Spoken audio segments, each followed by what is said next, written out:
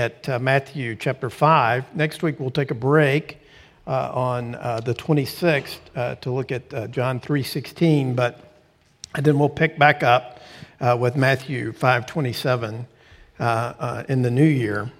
We're starting a part of the Sermon on the Mount where Jesus is going to begin several sections with saying, "You have heard it said, but I say to you." So in other words, he is going to challenge the common thoughts of the day. And so we need to, get ready for this, because just as the first century population that Jesus is talking to had certain presuppositions about the way things were that were wrong, we need to be prepared to have our presuppositions challenged as well. And so he's going to do that for us over the next several weeks. So in light of that, before I read Matthew 5:21 to 26, let me pray, and then we'll jump into the text. Lord, we read here in this text in Matthew 5 of your heart and concern for reconciliation, for peacemaking, and we confess to you that we're not very interested in that. And so I pray that you would help us today to see your heart and to hear your concern for our souls, for our world, and for the peace that you lived, died, and rose again to bring to us. Would you do that in the name of the Father, Son, and Holy Spirit? Amen. So Matthew 5:21 to 26, the text is in the bulletin and also up on the screens behind me. This is God's word. You should hear it and respond to it as such this morning. You have heard that it was said to those of old, "You shall not murder, and whoever murders will be liable to judgment. But I say to you that everyone who is angry with his brother will be liable to judgment. Whoever insults his brother will be liable to the council, and whoever says 'you fool' will be liable to the hell of fire. So if you are offering your gift at the altar and there remember that your brother has something against you, leave your gift there before the altar and go. First be reconciled to your brother, and then come and offer your gift. Come to terms quickly with your accuser while you are going with him to court, lest your accuser hand you over to the judge, and the judge to the guard, and you be put in prison. Truly I say to you, you will never get out until you have paid the last penny." So earlier this morning, before the 9 o'clock service, we had a crisis. We have crises regularly, but we were having a software crisis, so that it was unclear whether our software was going to work or not. In fact, actually it wasn't working. And then the guys back there who are outstanding in every way, who are volunteers and have a terrible job. I would never do that job. I've been back there with them before when the sound's not exactly right or the screen's not exactly right, and I get to see everybody turn around and look at them. Like they don't know that it's messed up. Trust me, they're frantically trying to do whatever they can to get it fixed. So you're turning around and looking at them is helping them a lot, when I was learning how to fix things, my dad was like this over me when I was doing it, and I'm like, "That's so helpful, Dad. Thanks." So just keep that in mind. But anyway, I guess it was a logo. I don't know what it was that we could get up on the screen. It was a picture of a window with some light shining through it. And I thought, I'm sitting here and thinking, that's all I'm going to get for the 9 o'clock service. So I'm not going to get my notes up there or anything else. So I need to use that. So what I want you to hear today as we look at this text, and I want you to get lost in the weeds of personal relationships and difficulties and that kind of stuff. I want you to see through that to this one thing. Jesus Christ thinks that you being reconciled to others is so important. And it's not just important because it's a nice thing. It is important for the health and safety of your soul. Okay? So important to him. Not only does he speak to us about reconciliation, he actually accomplishes it on our behalf by dying on the cross. So I want you to hear that right off the bat before we get into this text, because this text is admittedly a little bit complicated and it's a little difficult. And whenever we read things about if somebody's got something against you, or you've called somebody a moron this week, or whatever your thing is, here's the thing: we're all guilty of violating what Jesus is saying here. I'm confident of that. Maybe you didn't call somebody an idiot this week, but you thought it.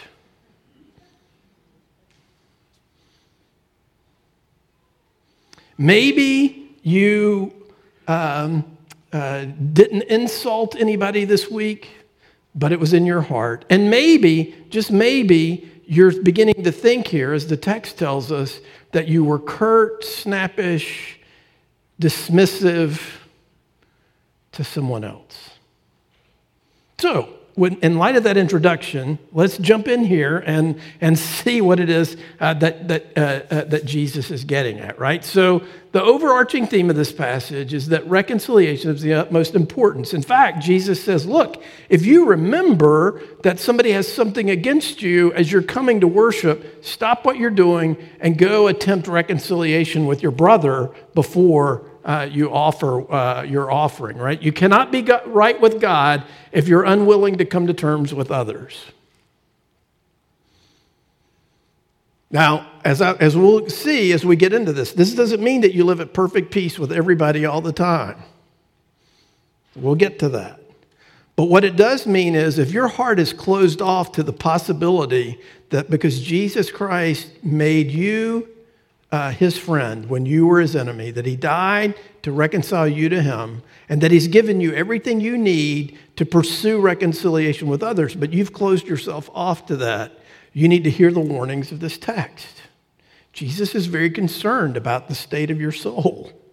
He's very concerned about the state of your destiny, really, if that's the way we go about living our lives.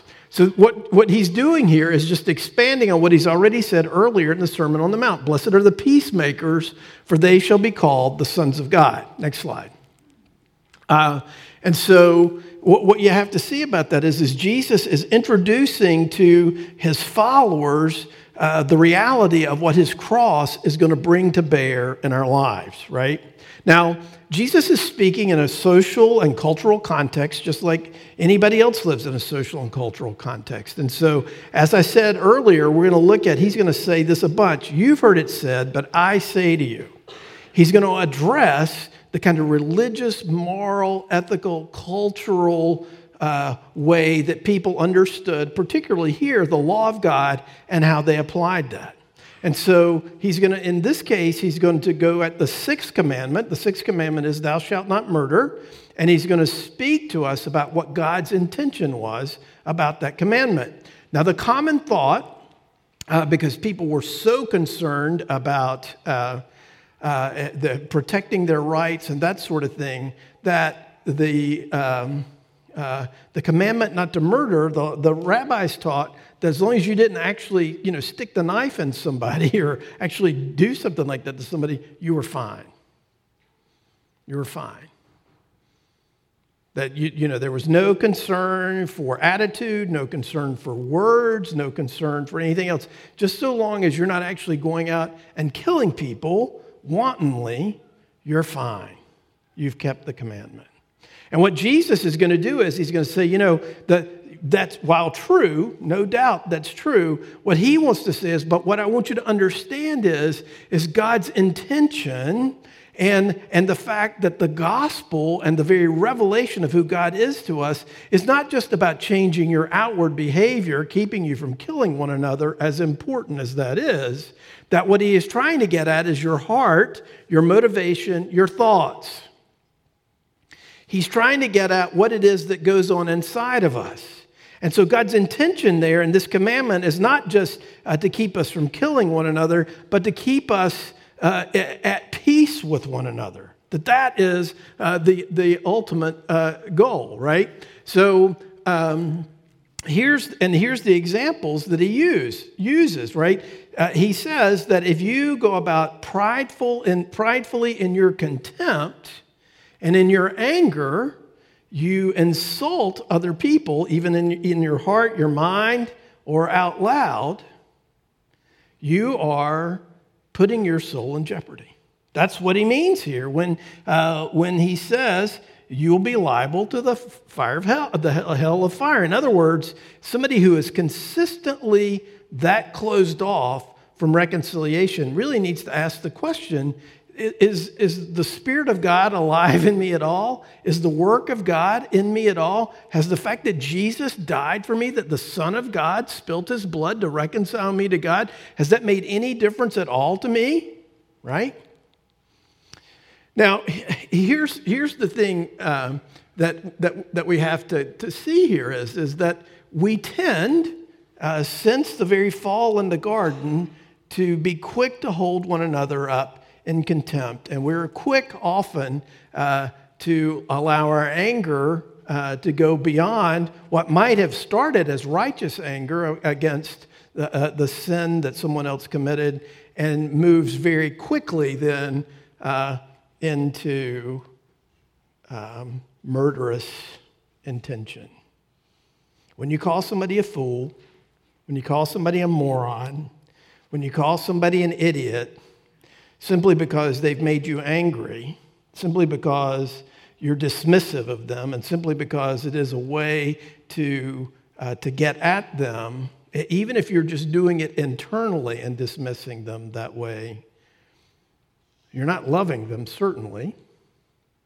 And we're acting as if the reconciliation that Jesus died to bring to bear is weak, has no power, or no ability to change anything about us. Now, perhaps you're thinking, well, I don't say those things about people, although the anonymity, supposed anonymity, and the distance that social media gives us allows us to say things and to write things that I wonder if we really would say to one another's faces. The fact that we're closed up in cars on the road when we interact with one another keeps us from, or allows us to say things or to think things that if we were up close and personal with people, we probably wouldn't, right? And here's the thing about this. I think for most of us, we are interested in, we would love to be at peace with most people, but it is such a challenging thing when the people around us are sinners. If they just weren't sinners, we'd be just fine, right? Yeah. So as we look at this, we have to get at then how are we supposed to address this? And why is it that Jesus is placing such a high priority upon this? Well, one of the things that you have to see about this is that Jesus is getting at the reality of what drives our anger and our disappointment and our bitterness towards other people. Because, believe it or not, later on in Jesus' ministry, he's going to tell some people they're fools. Did you know that? Yeah. He says this, "Woe to you, scribes and Pharisees, hypocrites," which that's a pretty strong word, hypocrite. "For you shut the kingdom of heaven in people's faces, for you neither enter yourselves nor allow those who would enter to go in. Woe to you, scribes and Pharisees and hypocrites, for you travel across sea and land to make a single proselyte, and when he becomes a proselyte, you make him twice as much a child of hell as yourselves." That's strong language. "Woe to you, blind guides, who say, if anyone swears by the temple, it is nothing, but if anyone swears by the gold of the temple, he is bound by his oath. You blind fools, for which is greater, the gold or the temple that has made the gold sacred?" What he's getting at here is the way people did business with one another. So there was a common tradition was that you could say, "I swear by the temple." Well, that's like saying, not really. But and so they would trick people because there were some rabbis that said, what's greater than the temple is the gold that's in the temple. So as long if you don't swear, in other words, they're playing games, right? If you swear that something's true, you don't need to say, "I'm swearing on the temple," or "I'm swearing on my wingtips," or "I'm swearing on whatever," right? It just simply is, just tell the truth. But they're playing games with that. And that's why he is saying to them that they're acting as fools, right? And if you say anyone swears by the altar, it is nothing. But if anyone swears by the gift that is on the altar, he is bound by his oath. You blind men, for which is greater, the gift or the altar that makes the gift sacred? And so we don't need to go into more about that. But what you see about that is Jesus is getting at the fact that they're acting in a foolish way. They're behaving in a way that is not only detrimental to themselves, but detrimental to the people who are following them. And his heart for them in saying that is not dismissive. He's not dismissing the scribes and the Pharisees. He's saying, repent. He's saying, turn back from the way you're doing this. Change. This is foolish, right? This is not the way to live. This is not the way to teach. This is not God's intention. And so that's what he's getting at. That's way different from saying, that guy's an idiot. And just dismiss it and just leave it at that. Because you're essentially saying, that guy's an idiot. He might as well be dead.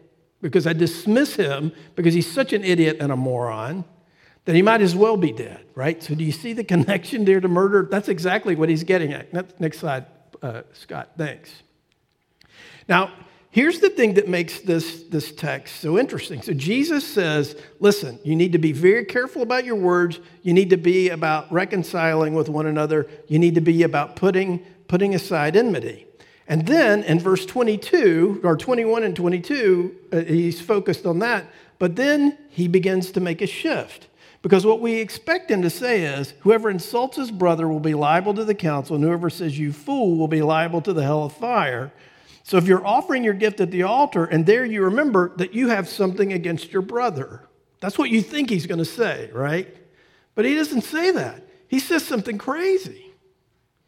He says that if you're at worship and you remember that somebody has something against you, drop what you're doing and go make that right. Now that gets complicated.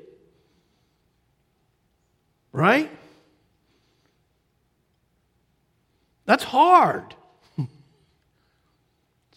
So how do we think about that? Well, in verses 21 and 22, he's focused on the contempt we may feel for a brother and how we may despise him with anger or words like fool or rocket. Those are the words that use imbecile, dolt. I like dolt better than moron. But when he makes the transition to how this relates to worship and giving, he shifts the focus slightly away from our subjective feelings of anger or contempt or despising onto the relationship that has been wrecked by our contempt or even our own insensitivity or blundering. Next slide. Now, this is the thing that is so interesting to me about this. Jesus' heart is so turned towards reconciliation, towards our sensitivity to the brokenness of our relationships, that he recognizes that when you come to worship, when you consider the grace of God to you, when you consider that Jesus died to make you his friend, it might occur to you that, you know what? I was short with that person. Or you know what? I was insensitive to them. Or you know what? I probably could have done a better job in the way I listened. Listened? What's that? Right? Do you remember a conversation this week that you had with someone and maybe it became difficult, and in the midst of that conversation, while the other person was talking, you were thinking of your response? Of course not. No one does that, right? He's saying that we need to be sensitive to those things, and that for the peace and the purity of his people, he wants us to be quick when those things come to mind to go to one another and to say, I feel like I might have been insensitive to you. Please forgive me. Right? I feel like I might have been short with you. I feel like I might not have been as kind as I could have been. Right?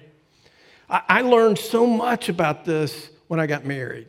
And the thing that I learned about it was, my mom, God bless her, she was in a house with 3 men. And I don't ever remember, I do remember my dad saying, don't talk to your mother like that. He only had to say it once. But I do remember that. But my mom never said to me, I don't like your tone. But Marty said that to me on our honeymoon. And I'm like, what are you talking about? Your tone, the way you said that. I'm like, the way I said what? It doesn't matter what you said, it's the way you said it. And I'm like, oh, this is so hard. This is so challenging. I got to think about tone now. It's hard for me to come up with the words. And now I got to come up with the tone?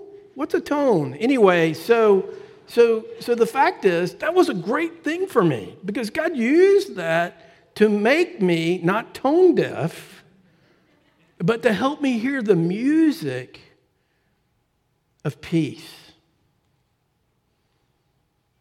of reconciliation, of what that means, right? And so it's important for us.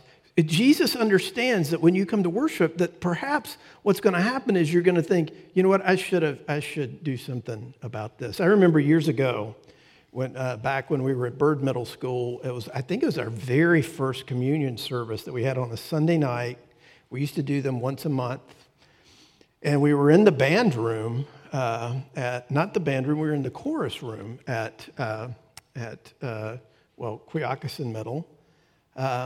And it just came to me while I'm down there getting ready to do the communion that as people, back then we passed it out among folks, that you were to take the elements of communion, turn to the person next to you, speak words of the gospel to them as they took the elements of the communion. Jesus loves you, he's for you, that sort of stuff. And I discovered when I did that there were a number of couples who were in the room who had been fighting like cats and dogs on the way to church.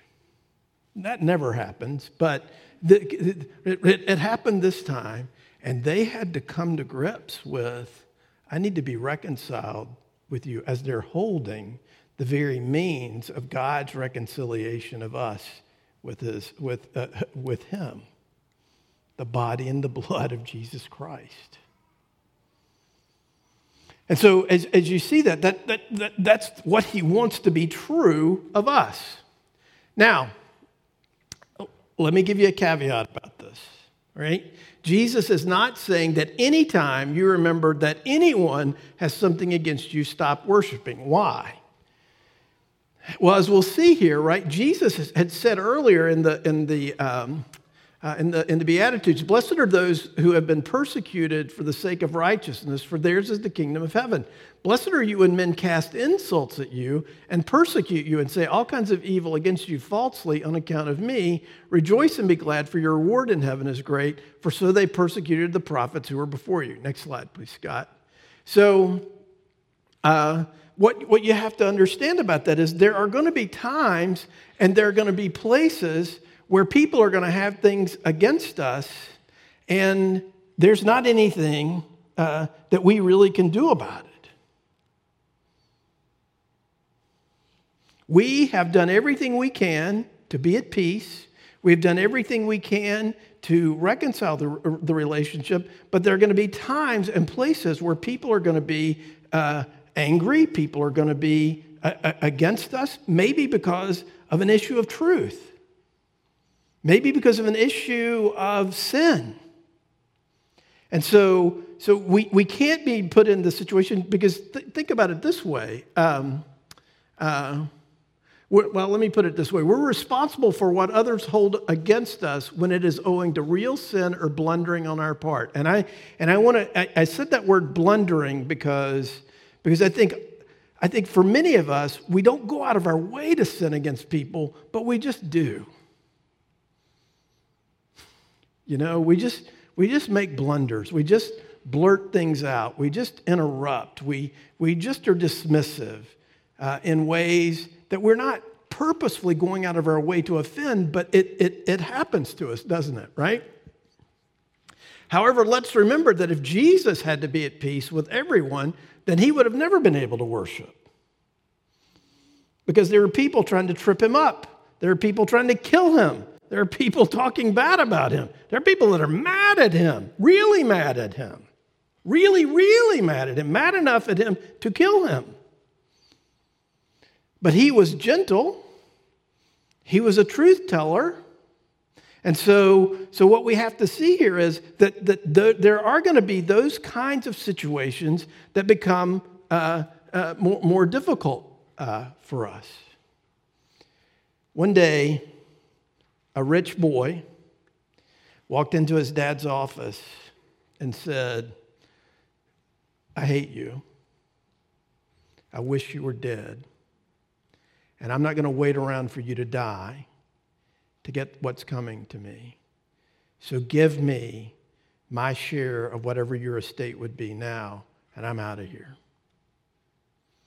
The father was heartbroken, and he gave to his son that which he asked.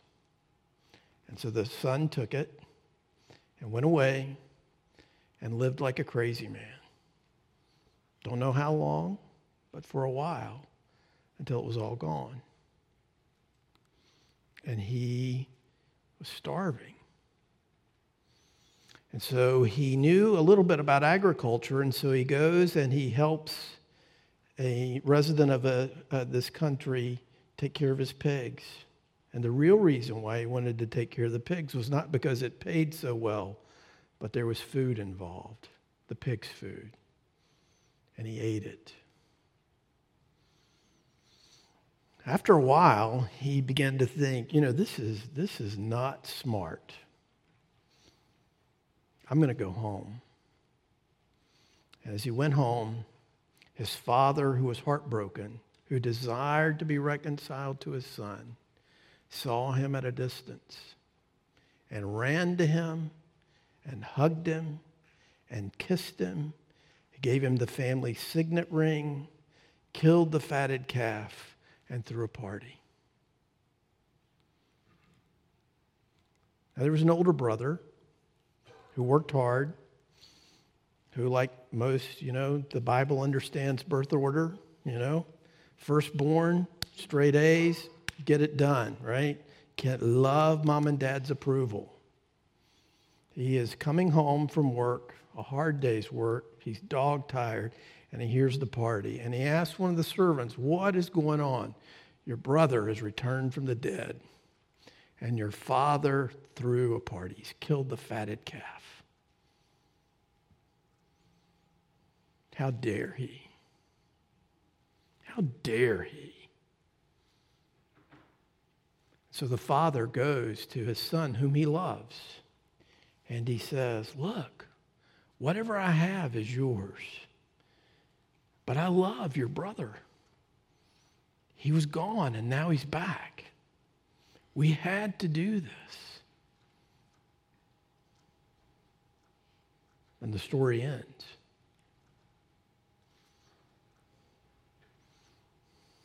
The story ends.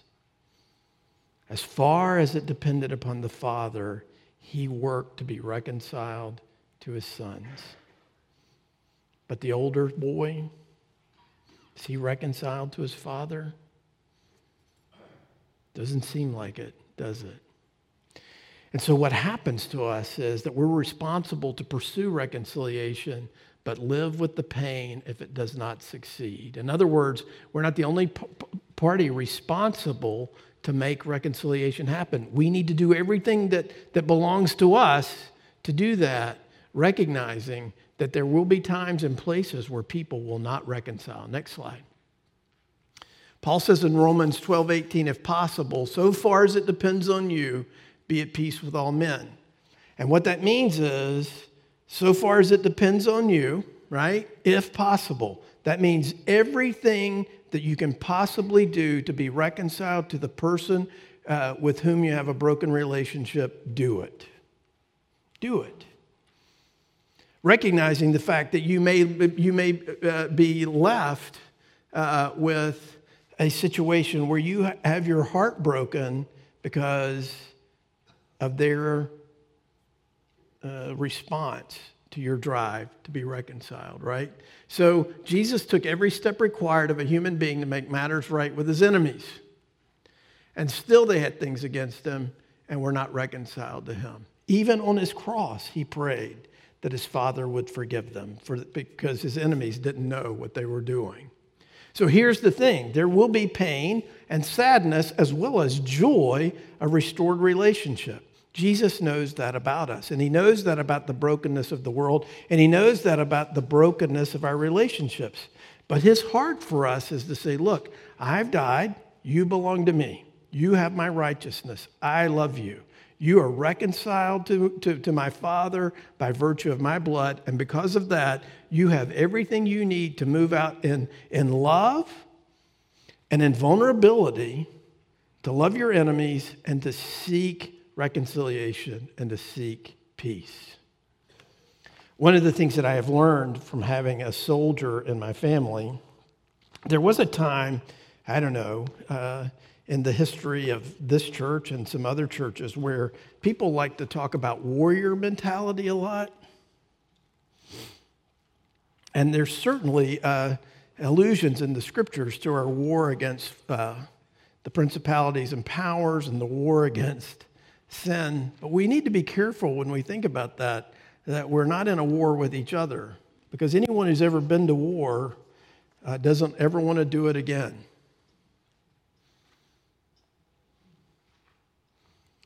And so I think as we think about that today, let's and as we come to the Lord's table, let's see God's priority for peace and reconciliation as demonstrated to us in the life, death, and resurrection of Jesus.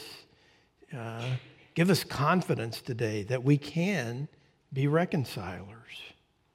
On the first day of the festival of unleavened bread, the disciples came to Jesus. They did as he had directed them and prepared the Passover.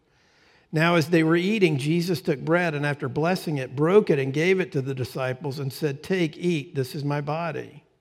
And he took a cup, and when he had given thanks, he gave it to them, saying, "Drink of it, all of you, for this is my blood of the covenant, which is poured out for many for the forgiveness of sins. I tell you, I will not drink again of this fruit of the vine until that day when I drink it new with you in my Father's kingdom." Let's use this confession of sin that's printed in the bulletin, also up on the screens behind me. Pray with me. Lord God, every day we are reminded that we fall short of your glory. You are strong. We are blown about by every whim. You call for justice. We play favorites and prefer man-made comfort. You are holy through and through. Our best efforts are marred by sin and cannot save us. Oh, how we need a Savior to ransom us from bondage to sin. Thank you for providing exactly what we need in Jesus.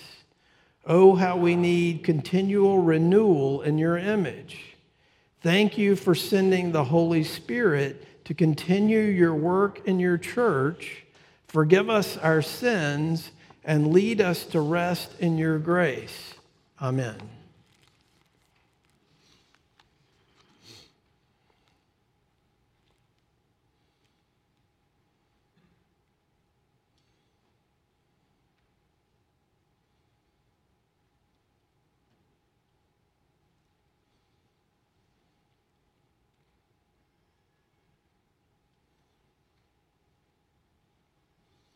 Believers, hear these words of encouragement. Christ was sacrificed once to take away the sins of many, and he will appear a second time, not to bear sin, but to bring salvation to those who are waiting for him.